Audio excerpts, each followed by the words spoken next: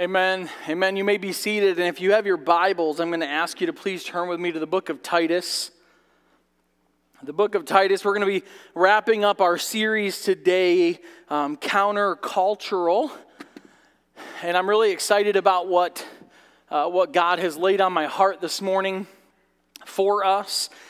And before we get to Scripture, many of you, if not all of you, I would hope at this point would know that I am an avid reader. I love books. I read constantly. In fact, I think I just finished my 92nd or my 93rd book last year, just finished up the 93rd or 94th book that I was working on. I just got it finished. And I'm starting on my list for 2024.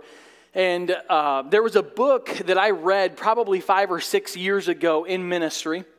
And it was a book that I just finished up again. And that book was talking about what it means to be a Christian on a college campus, or what it means to be a Christian on a high school campus, or even in a workplace. And it asked probably one of the most honest, insightful, and profound questions that I've ever come across in a theological book before. And it was a question that I cannot shake and have not been able to shake since the first time that I ever came across it. And this was the question: what do you do when you feel like you want your neighbor to go to hell?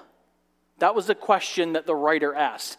What do you do when you feel like you want your neighbor to go to hell? The writer goes on to explain that so many Christians feel a considerable amount of anger towards the culture around them.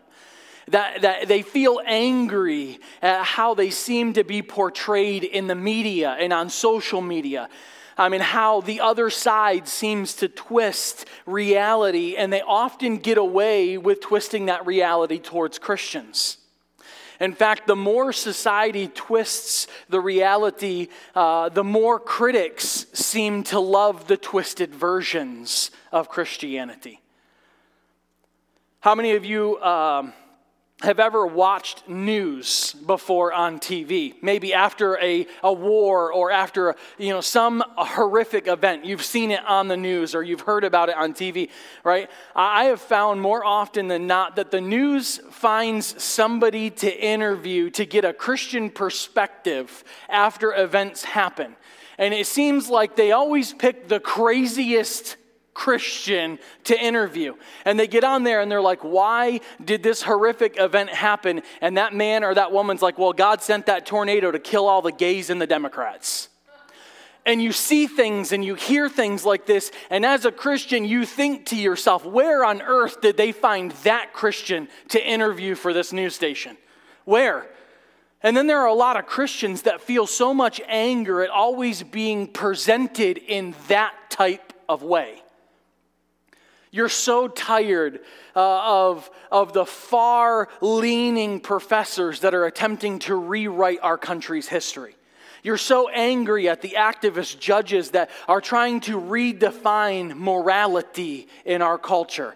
You're angry at the progressive theologians that are attempting to rewrite the Bible again in 2023. Or maybe you've heard of a man named Christopher Hitchens, who is a socialist and someone that he calls an anti-theist, meaning I don't even believe that there is a God. Not an atheist. I just don't even believe anything about God. And if it is about God, I'm completely against it. He said that faith causes people to be more mean, more selfish, and perhaps above all, more stupid than anybody else. I read this quote by him, and I could not help but think, he's talking about me. He's talking about me. And I asked my wife this week, is our body of believers, is the group that gathers here, whether you're in person or you're online because of sickness or you physically can't get, are we more mean and more selfish and more stupid than anyone else in this community? See, it was an honest question, and I was looking for my wife to give me an answer, and she really couldn't give me an answer.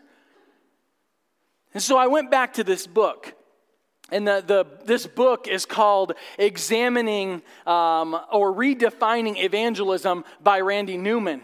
And in that book, he said that Christians appear angry in the media because Christians are angry. We never say it out loud, he goes on to say, but so many times in our fleshly attitude, we say, well, one day they're going to get theirs. Whether we say it out loud or not, we've thought it. Is anyone else in here tracking with any of this morning? You've ever felt this way? You felt angry because of how we're portrayed by the media or on social media, or you've been angry because the people have twisted what Christianity is, and everyone's just believing that that's how all Christians are. And anybody else get angry? Is it just me in here? Or we get frustrated at these things? We become defensive. We become overly guarded. And then we get to a chapter like Titus chapter 3. And Paul begins to highlight how the gospel is supposed to transform our attitude towards those who are outside of our circle. To the people who harbor animosity towards the Christian. The people who misrepresent Christianity. Or even the people that subject you and I to persecution. And Paul says this in verse number 1.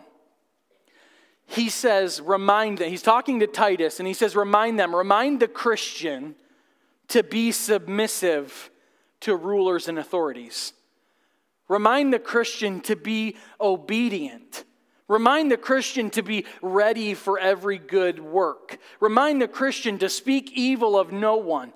Remind the Christian to avoid quarreling, to be gentle, and to show perfect courtesy towards who? All people. And the central piece aspect of the start of chapter 3 is the key word all. It is a call in these first 2 verses for the Christian to extend the truth of God's word, not just to fellow Christians, but to everybody. Including, and perhaps Christian, look up here real quick.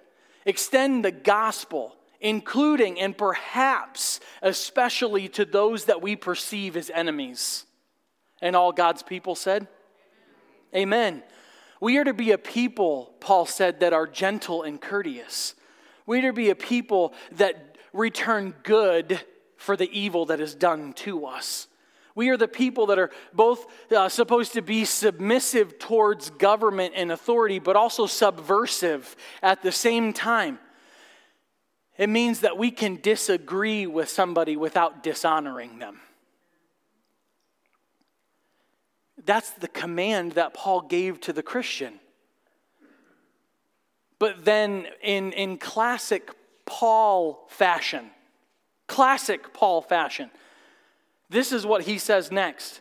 In verse number 3, he says, "For we ourselves were once foolish, disobedient, led astray, slaves to various passions and pleasures, passing our days in malice and envy, hated by others and hating one another." Man. Paul gives one of the clearest and most concise explanations of the gospel found anywhere in all of the letters that he wrote. He wrote almost 3/4 of the New Testament, and he, in that single verse, gave you and I a picture of what we are without Christ. And it's intriguing here to see the key to interpreting all of Paul's teachings, he says, is that commands always flow out of gospel declarations. It's not that we do these things and they make us better people that God approves of. It's that we have become aware of what God has done in us through Christ, that we become what he said in the first 2 verses. Submissive, obedient, loving one another. Why? Why does that happen? Christ inside of us. How many of you know who Martin Luther is? One of the giants of the Reformation. He said that imperatives in the Bible always flow out of indicatives. Now you're like, what on earth are you talking about? So strap your seatbelts on for me for just a moment because we're going to have a quick English lesson. I'm not an English teacher, and I know you're not in school, but we're going to give you a quick English lesson because it's important. How many of you love English and know the difference between an imperative and indicative? Okay, not many. That's okay. Imperatives are commands in Scripture. They are commands. Indicatives are statements of fact. Indicatives are statements of fact. Imperatives are commands. So imperatives, the commands of what God wants us to do, those flow out of indicatives. They flow out of declarations of what God has already done for us. So Christian, maybe you're in here and you're a non-Christian. Before the gospel tells you to behave, before the gospel tells you to become, it tells you to behold. It tells you to behold. Because beholding is the way to becoming. And when you become, you behave. I'm going to say it again. The gospel does not tell you to become or behave. It tells you to behold. And when you behold, you become. And when you become, you behave. Beholding Jesus Christ and what he has done for you makes your heart to become righteous. It makes it that way. And when you become righteous, you do righteous things naturally. And so we're going to dive into the rest of this text on the premise of indicative, statements of truth, and imperative, commands of God. And I want us to first look at the indicative of what Paul is declaring to us about the gospel, and then I want to see the imperatives of what he wants us to do in response to that. And so in verse number 3, I want us to reread it because he gives us a description of us, and it is really dismal. It really is. He says, "For we ourselves were once foolish, disobedient, led astray, slaves to various passions and pleasures, passing our days in malice and envy, hated by others, and hating one another." Now I want to break apart a couple of these words to help us understand what Paul is truly talking about. Because Paul said that we were all once foolish. That word foolish in the Greek means ignorant and warped. That's what it means. Our hearts, Paul said, were, and I say this with all reverence, he's saying that our hearts are spiritually stupid. That's what Paul is saying. We were moral morons. The Apostle John put it this way, that we loved darkness rather than we loved light. Paul told us in Romans chapter 1 that we became twisted in our minds and disordered in our emotions. Martin Luther, that guy I was just talking about a few moments ago, he paraphrased Romans by saying that we were curved inward on ourselves. We were foolish. But more than foolish, he said that we were disobedient. It's not just that our morality was distorted. We disobeyed even the things that we knew to be right. Disobedient. He said that we were led astray, meaning that our heart was at a point where vulnerability to deception was prevalent. It wasn't a case of genuine deception. Rather, there was a willingness on our part to be deceived. We were willing to be deceived. Do you know that I've counseled so many people, and I often see this in counseling. People attribute their problems to external influences. So we sit down and I ask them, what would you like to talk about, or why did you want to meet with me? And they will often start out by saying, I have this issue.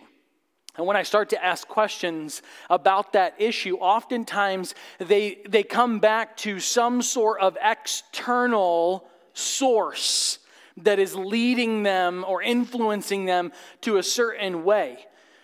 And a lot of times people, especially teenagers, they will say, well, I just associated with the wrong people. Or some version of that will come out. However, the reality is that you chose the people that you associated with because for whatever reason you preferred those people over the right crowd. You chose them. It's not merely about being in the wrong crowd. It's about becoming the wrong crowd ourselves. And that's why association feels comfortable to us. You and I were born with a disposition towards the wrong things, and that makes us deceivable. That's what makes us deceivable. We see it in our kids, don't we? How many of you in here are a parent, even if your kids are adults? You see it in your kids. Nobody's kids got up on Saturday morning before you and they cleaned the entire house and they dusted everything and they cooked you breakfast and then they were sitting at the dining room table in their Bible journaling, I just need to surrender more of my life to Jesus. We say, who set the backyard on fire when we wake up? And don't point to your little sister who's only 2 months old because she can't even walk and talk. We didn't teach our kids to do the wrong things. Bree and I talk about this often. It's probably one of the most talked about spiritual conversations in our home is how are we leading our kids in this next season or this next phase of their life. And just recently, one of our children who will remain nameless at this moment in time did something that they knew was against the rules of our home. It was clearly laid out, and they broke that rule. They did something that was ultra disrespectful in my wife and I's eyes. And we were talking about this behind closed doors, my wife and I were. And we needed to bring some lightness to the situation. And at the end of having the conversation and punishing our child, Bree came back in the room with me and she said, we never sent our kids to disrespect camp. Why are they disrespectful? Now we know the answer to that question. And I responded because our hearts are led astray. Because our hearts are led astray. We were foolish. We were disobedient. We were led astray, but more than just that, we were slaves of our own passions and our own pleasures. Our separation from God, Christian, that leaves a gap in our hearts that makes us dependent upon other things. I want you to think with me for a moment. It's like drowning in water. You don't die from holding your breath. You die because you breathe in water. That's how you die. When you're not breathing in air, you have to breathe in something else. And it's the same way with spiritually breathing. When you're not breathing in the glory of God, you will find something else to breathe in, church. You'll find something else to breathe in. And Christian, the biggest lie in our culture is that rejecting God's law leads to freedom. That's the biggest lie that our culture gives to us. In fact, it is the exact opposite of that. When we reject God, we become addicted to, we become slaves to other passions. I don't pretend to have all the answers on Christian living, but I do know that it is often the absence of purpose and identity found in Christ that creates a craving that enslaves you and I to our bodily desires. Whenever you and I put something or someone else in the place of God, you end up hating it when it inevitably disappoints you. Another giant of the Christian faith, in fact, probably one of the catalysts that God used in one of the great awakenings here in our country was a man by the name of Jonathan Edwards. Jonathan Edwards was the preacher that penned all of his notes and stood in a pulpit and read them verbatim, word for word, off of a sheet of paper. He wrote a sermon, probably one of his most recognizable sermons, that was called Sinners in the Hands of an Angry God. Maybe you've heard of it. Jonathan Edwards said near the end of his life that what Christians and non-Christians idolize, inevitably we demonize. I know that might sound ironic to those of you sitting in this room, but that's the way that it works. We put so much weight onto things that it collapses, and when it collapses, you begin to hate that thing. And that happens in our soul as well. When we put too much weight on people or relationships or drugs or sex, when we put weight onto things and they collapse, we begin to hate them. That's why some marriages start out so well and then they go bitter. That's why some of you grapple with jealousy towards people who have more wealth, desiring what they have or blaming them when they hinder you from it.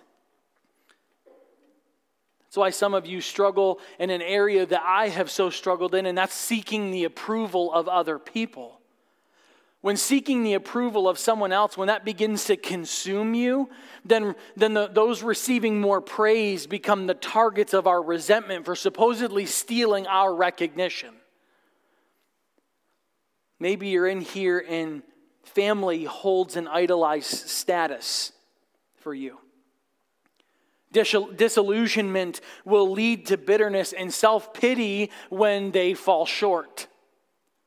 Perhaps you harbor resentment towards your spouse and you view your spouse as a cause of disruption in your family dynamic. Last year, I had to probably walk through one of the most difficult things in my life, and that was the process of forgiving other people. People that were close to me or people that I trusted.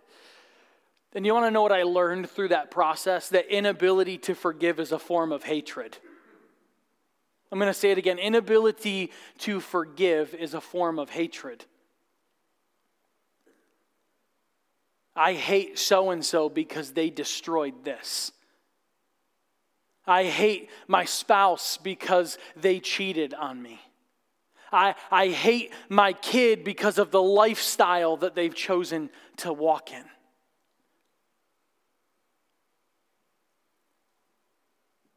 Paul said that you hated others and you were hated by others.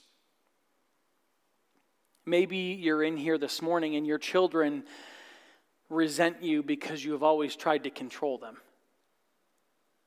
What you idolize, you demonize. So when you put something in the place of God, it puts you into a place where your soul will begin to shrivel and you become guarded and hateful towards anyone who threatens it. Hated by others and hating one another. Foolish, disobedient, led astray, slaves to our passions and pleasures, living out our days in malice and envy. That's who we are without Christ. You know, God has given 1,000+ reasons to condemn you and I. And we often like to think of ourselves as mostly good with a few spots that need to be sanded down. Or a couple of bad spots that need to be cut out. But the Bible was so clear that sin corrupted us. And because of that corruption, we were dead. We were dead. How many of you know the book, Oscar Wilde's book, The Picture of Dorian Gray? Anybody? A couple of you. Okay. So what I'm talking about right now, I'm going to read to you, so spoiler alert this morning, okay? If you're ever going to go read the book, I'm really sorry. But that book, to me, probably gave my favorite depiction of what I'm talking about right now. So in Oscar Wilde's novel, The Picture of Dorian Gray, there's this young, super handsome young man, and his name is Dorian Gray. And he decides to have a portrait painted of him. And as he gazes at this portrait when it's finished, he thinks to himself, if only we could reverse roles. If only my portrait would do all the aging while I remain youthful and unchanged forever. And as you read through the book, you soon find out that Dorian gets his wish. He remains this young, handsome socialite where this portrait is hidden away in his attic, and that portrait begins to age. And that portrait also begins to bear the consequences of all of Dorian's real behavior. Dorian makes a cruel comment to somebody, and the mouth on the portrait will twist into a cruel grin. He nurses hatred for some rival in the book, and the eyes of the portrait begin to narrow in rage.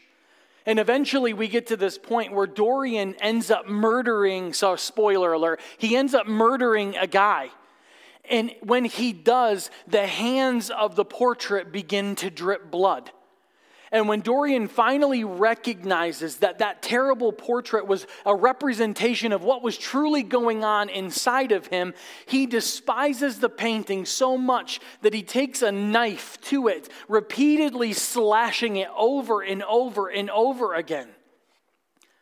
Later on in the book, a servant comes along and finds that in the attic, the portrait has completely vanished. It's gone.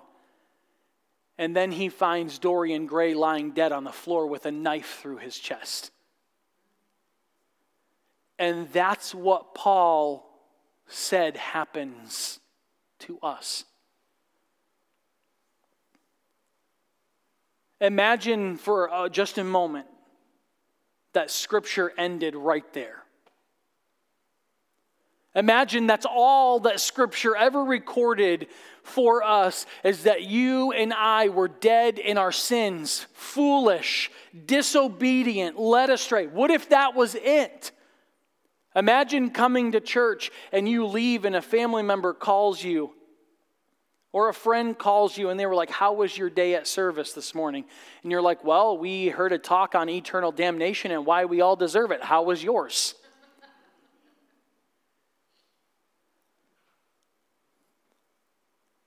Can we just admit something this morning? Can we admit that there is a problem? Can we admit that that problem is right here? Right here. Right in the heart of man and woman and teenager and child. Can we do that? Can we even fathom the fact that we are sinful and the problem is right here? Missionary and theologian E. Stanley Jones said this on the screen: "All at once, in a moment of weakness, something will break through to the surface. And we like to say, oh, that is not really me, but it is. That is the real unfiltered you." It's sad to me as a Christian and as a pastor that we learn to mask our heart.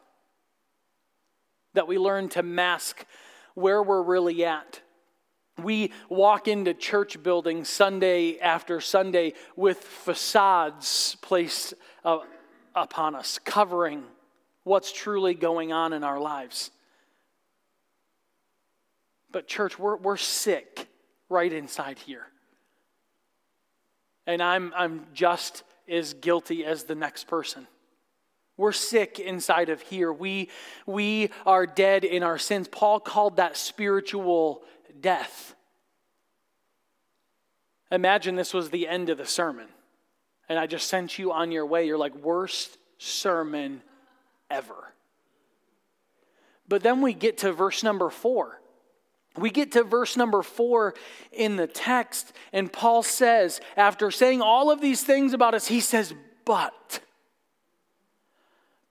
when the goodness and the loving kindness of God our Savior, when it appeared, He saved us. He saved us. Not because of works done by us in righteousness, but according to His own mercy, by the washing of regeneration and renewal of the Holy Spirit. He saved us. I don't mean for this to come out in any joking way, but the beauty of the gospel is in the word "but" right here in verse number 4. The beauty of the gospel lies in that single 3-letter word, but. We have to notice this morning that before Paul got to the beauty of the gospel, he had to bring us face to face with our depravity.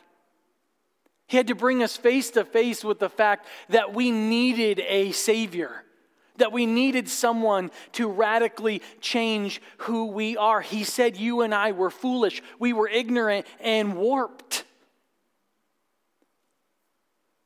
I think sometimes we want to skip over the fact that we need a Savior. We want to jump right to the beauty of God, but I've learned in this Christian life that you will never appreciate the beauty of the gospel until you understand why you need Jesus Christ. You will never understand the beauty. It will never make you and I weep for joy, nor will it change us until we understand why we need a Savior. Charles Spurgeon said that too many think lightly of sin and therefore think lightly of the Savior. He who stood before his God, convicted and condemned with the rope about his neck, is the man to weep for joy when he is pardoned, to hate the evil which has been forgiven him, and to live to the honor of the Redeemer by whose blood he has been cleansed. Francis Schaeffer, one of our country's greatest defenders of the faith, was asked before his death, what would you do if you met a man on a train and had 1 hour to talk to him about the gospel? And Schaeffer replied that I would spend 50 minutes on all of the negative to show him his real dilemma, that man is morally dead, and then I would take the last 10 minutes to preach the good news of the gospel. I want to read this again. Paul said, but when the goodness and loving kindness of God our Savior appeared, He saved us, not because of works done by us in righteousness, but according to His own mercy by the washing of regeneration and renewal of the Holy Spirit. Paul said the regeneration that you are looking for is something that God puts in you when you believe in your heart and you confess with your mouth. And I want to stop for a moment because so often we walk a path into what we call in theological circles as easy believism. We tell people if you just believe in Jesus, but we never explain what we're really believing in. If you say just believe in Jesus, you're on your way to heaven. That's not what the Word of God tells us. The Word of God says that we have to believe that He came and lived a sinless life, that He died on the cross for your sins, that He was buried in the grave, and by the power of God, 3 days later, He rose from that grave, and now He ascended into heaven and sits at the right hand of the Father. The Bible says if we believe that whole thing in our heart, but we confess it with our mouth, then we shall be saved. Nowhere in the Bible does it say just believe in Jesus. James tells us that even the demons believe.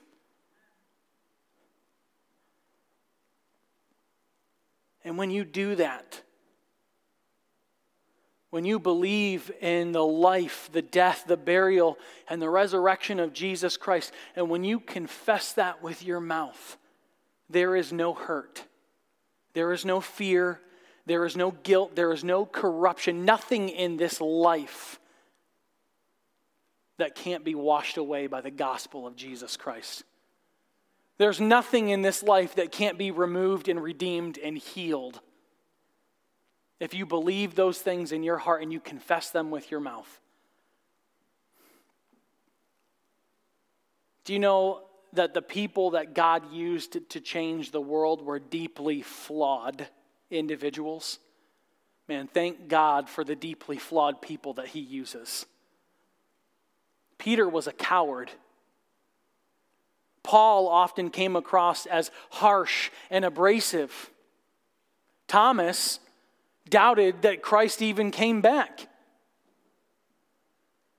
And yet it was the power of God inside of them that made these incredible men and women. that changed history. The people that we read about in the Bible, the story after story of martyred Christians around the globe from history.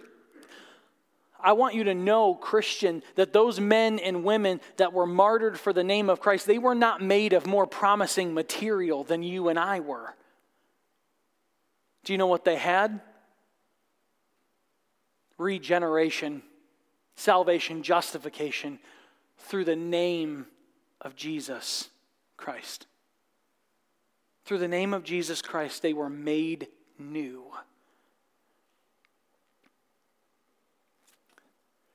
You know, we go back one chapter to Titus chapter 2, and Paul talks about how the grace of God trains us in righteousness. And as I was putting this together, I could not help but think that that is what we all need. Training in righteousness. We need training in righteousness. Christian in here, Christian online, you don't need to turn over a new leaf. You need to be infused with new life. That's what needs to happen. We're not here to resolve to do better. We need to walk in the resurrection power that's already inside of us. That's what we need to do. We need to walk, Christian, in the forgiveness that's already been given to you. Stop walking in self-condemnation. Stop doing it. If Christ has forgiven you, then turn towards Him and press in and let Him continually change you and mold you and shape you. And if you're here today and you're like, I don't have that relationship, well, guess what? You can call on His name right here, right now. You don't have to wait.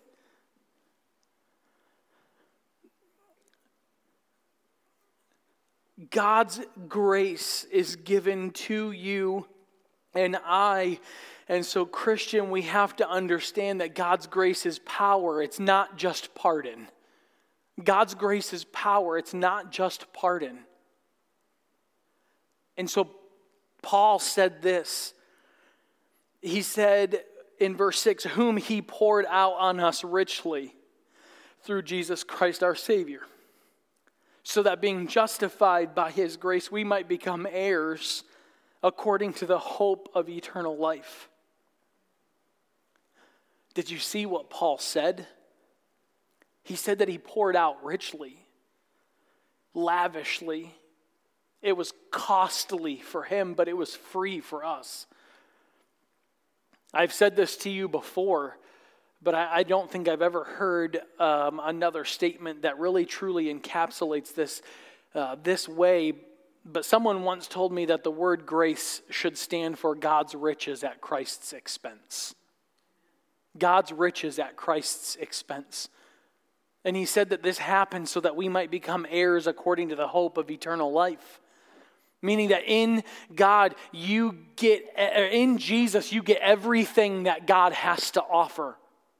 All of the promises of God are yes in Christ Jesus. And I know we just spent a ton of time, but that's the indicative. That's the statement of truth about Jesus, what we are without Christ and what we can have with Him.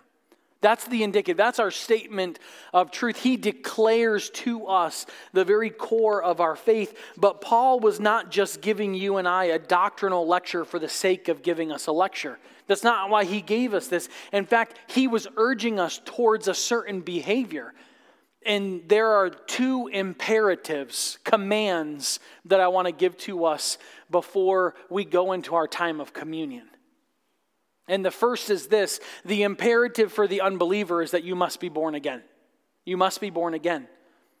If you are in here or you are online or you go back and listen or watch this sermon, you are left without God in a state of guilt, and the only way to be made new and to receive forgiveness and to be born again is through Jesus Christ. That's the only way.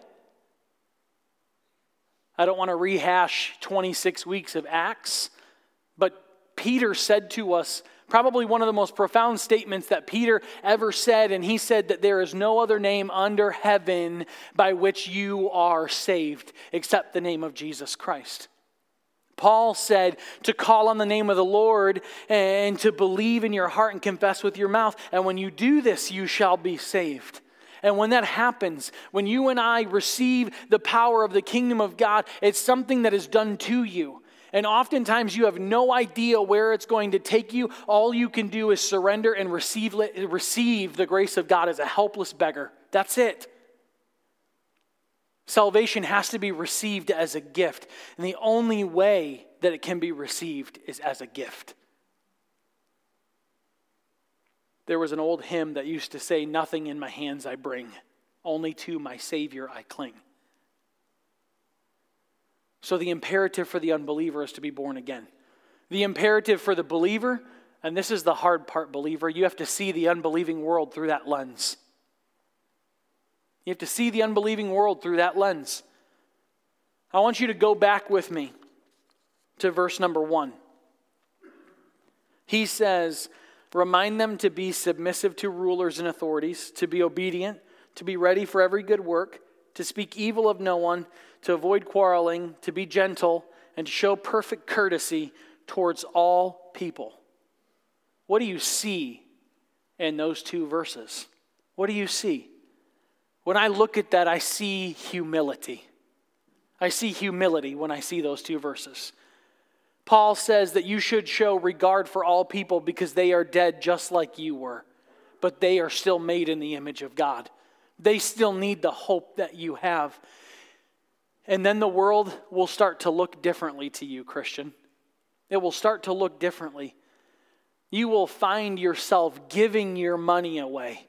You will find yourself giving your time away. You will find yourself serving. You will find yourself ready and eager to do good work, not just because you have to, but because you want to glorify God and love others, because the Spirit of God is now inside of you.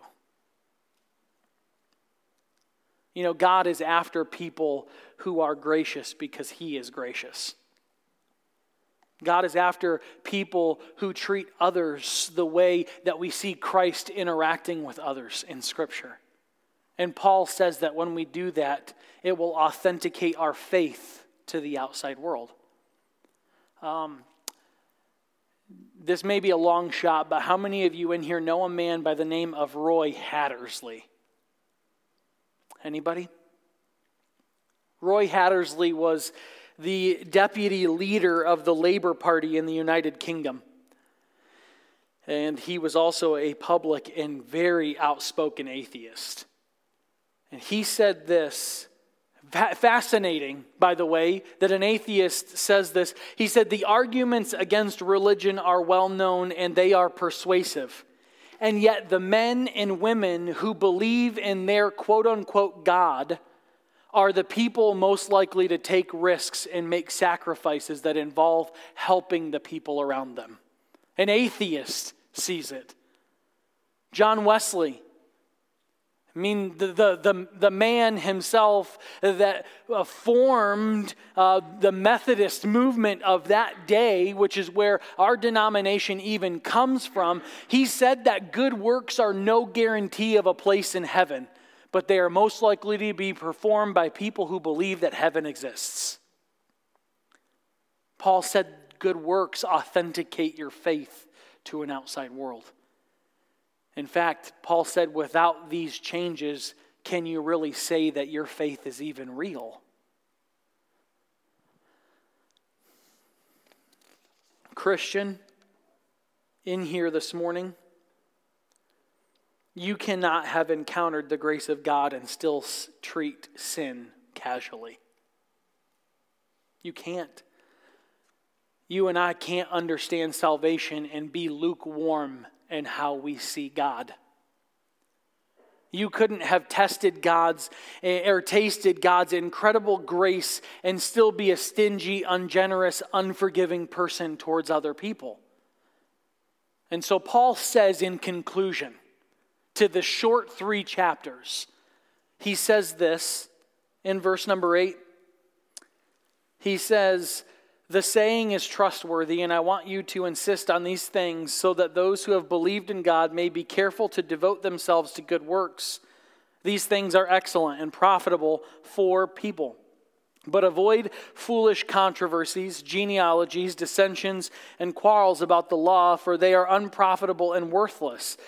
As for a person who stirs up division, after warning him once and then twice, have nothing more to do with him, knowing that such a person is warped and sinful, and he is self-condemned. So what is Paul saying here? Don't get distracted. That's what Paul is saying. Don't get distracted. Keep the main things the main things. Make the cross the very center of your life and the focus of your ministry. Avoid controversies. I'm not talking about not addressing hard topics, but avoid controversies. Avoid people who major on rules and rituals and styles of worship and minor points of doctrine like end times and what's truly going to... Why? Because when you talk about all those things all the time, you're covering up and you're neglecting the major part of Christianity, and that's the death, burial, and resurrection of Jesus Christ. Church, the only thing with power is the death, burial, and resurrection of Jesus Christ. That's where the power is. The only thing that the Bible called the power of God was salvation. And so I want you to get yourself, Christian, into a place where the gospel of grace is heralded and rejoiced in and talked about and soaked in. Every day. Do you know what's amazing about our Savior? I've got to hold this back because I really want to just shout loudly, and I just want to be as reverent as possible because there is something that I cannot get over. What's so amazing about God is that despite our sin and our wickedness, He still welcomes us. He still welcomes us. And I pray every day that I never get over that fact. That even though you and I were once yelling, "Crucify Him," He still says, "Come to me. Come to me." Man, what a welcome. What a welcome. He still awaits our presence at the invitation that He extends.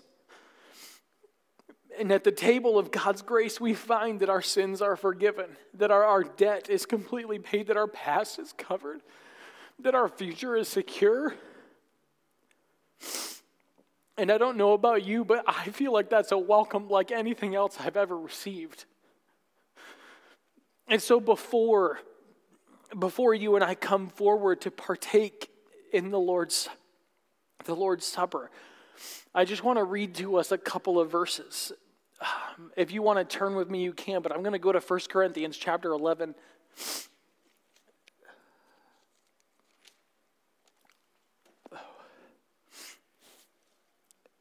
And he says in verse 23, "For I received from the Lord what I also delivered to you, that the Lord Jesus, on the night when He was betrayed, He took bread.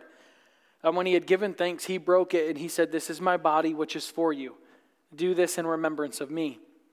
In the same way, also He took the cup after supper, saying, 'This cup is the new covenant in my blood. Do this as often as you drink it in remembrance of me. For as often as you eat this bread and drink this cup, you proclaim the Lord's death until He comes. Whoever therefore eats the bread and drinks the cup of the Lord in an unworthy manner will be guilty concerning the body and the blood of the Lord. So let a person examine himself then, and so eat of the bread and drink of the cup. For anyone who eats and drinks without discerning the body eats and drinks judgment on himself. That is why many of you are weak and ill, and some have died. But if we judged ourselves truly, we would not be judged.'" And I want us to stop right there. Because Paul said that we are to let every man examine himself. That word examine means to prove, meaning to literally qualify one's self. Someone who examines himself is qualifying himself to eat at the Lord's table. And that happens first and foremost by ensuring that we are actually saved. that we're actually saved, that we are a part of God's family, that we have repented and asked the Lord to please forgive us and save us, and that you and I are in a right relationship with the Lord. We not only examine our salvation, but we are also to examine our sanctification, meaning that we are to examine God's rule and reign in our life. That means that you and I have to come to the table ready. Ready. I'm not talking about some religious ritual that we just do. I'm not even talking about coming perfect, because we can't. I'm talking about coming prepared. That we make sure that there's nothing in us that's not right before God and others. That we have a clean conscience. And so I'm going to ask at this time that the music is going to begin to play here in just a moment. And when it does, I'm going to ask you to just get out of your seats, come here down the center aisle, and grab a communion cup. And I'm going to ask you to make your way back to your seats on the outside.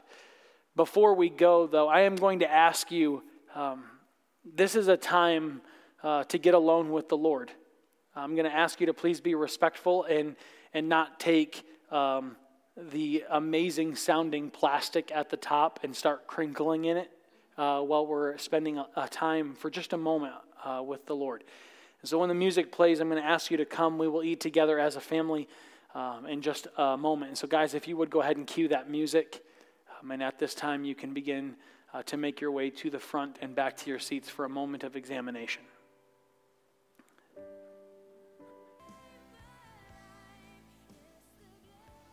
There are two focal points this morning as we partake in the Lord's Supper. These focal points are symbols, and they have no saving power in and of themselves. The first is the bread that symbolizes the body of Christ. The text here in 1 Corinthians tells us that the body of Christ was broken for us, which means this, that just as bread gives life to the body physically, Christ gave his body for us so that we might have life spiritually. The Bible describes to us, even in the Gospel of John, that Jesus himself was the bread of life. Thus, when we gather here and we take the bread from the Lord's table, we are reminded that Jesus is our life, that he is the one by whom we live. The second is the cup. It symbolizes the blood that was spilt for us. The blood of the new covenant that Paul said, that the new arrangement for living that God has made by which our old life has ended. This is what the cup should mean to us. That we agree to that we no longer live for ourselves, but we live for Christ. So when we take the cup and we drink it, we are publicly proclaiming that we agree with the sentence of death upon our old life. And we believe that the Christian life is a continual experience of life coming out of death. So as we come to the table this morning, we remember that Christ gave his life so that we might have a new life and live in this new life. Scripture tells us that there was a prayer of thanksgiving that happened before the eating of the bread and the drinking of the cup. And so I have asked this morning a few of our board members to come and pray over these two pieces. And so Amy, if you would at this time, please pray over the body of Christ that was broken for us. Lord, when I think about the sacrifice that you made and the pain that you suffered and the enormity of it all, I'm frequently speechless. You did something that none of us would do for each other, and we thank you. We thank you for the gift that you've given us, that you suffered and gave up your flesh so that we could be saved, so that the debt would be paid. Thank you for the symbolism we have of the bread that represents your body, Lord, and just thank you. Thank you for all that you've given us. In Jesus' name. When Jesus broke the bread, he said, "This is my body, which is for you." He said, "Do this in remembrance of me. Let us eat together."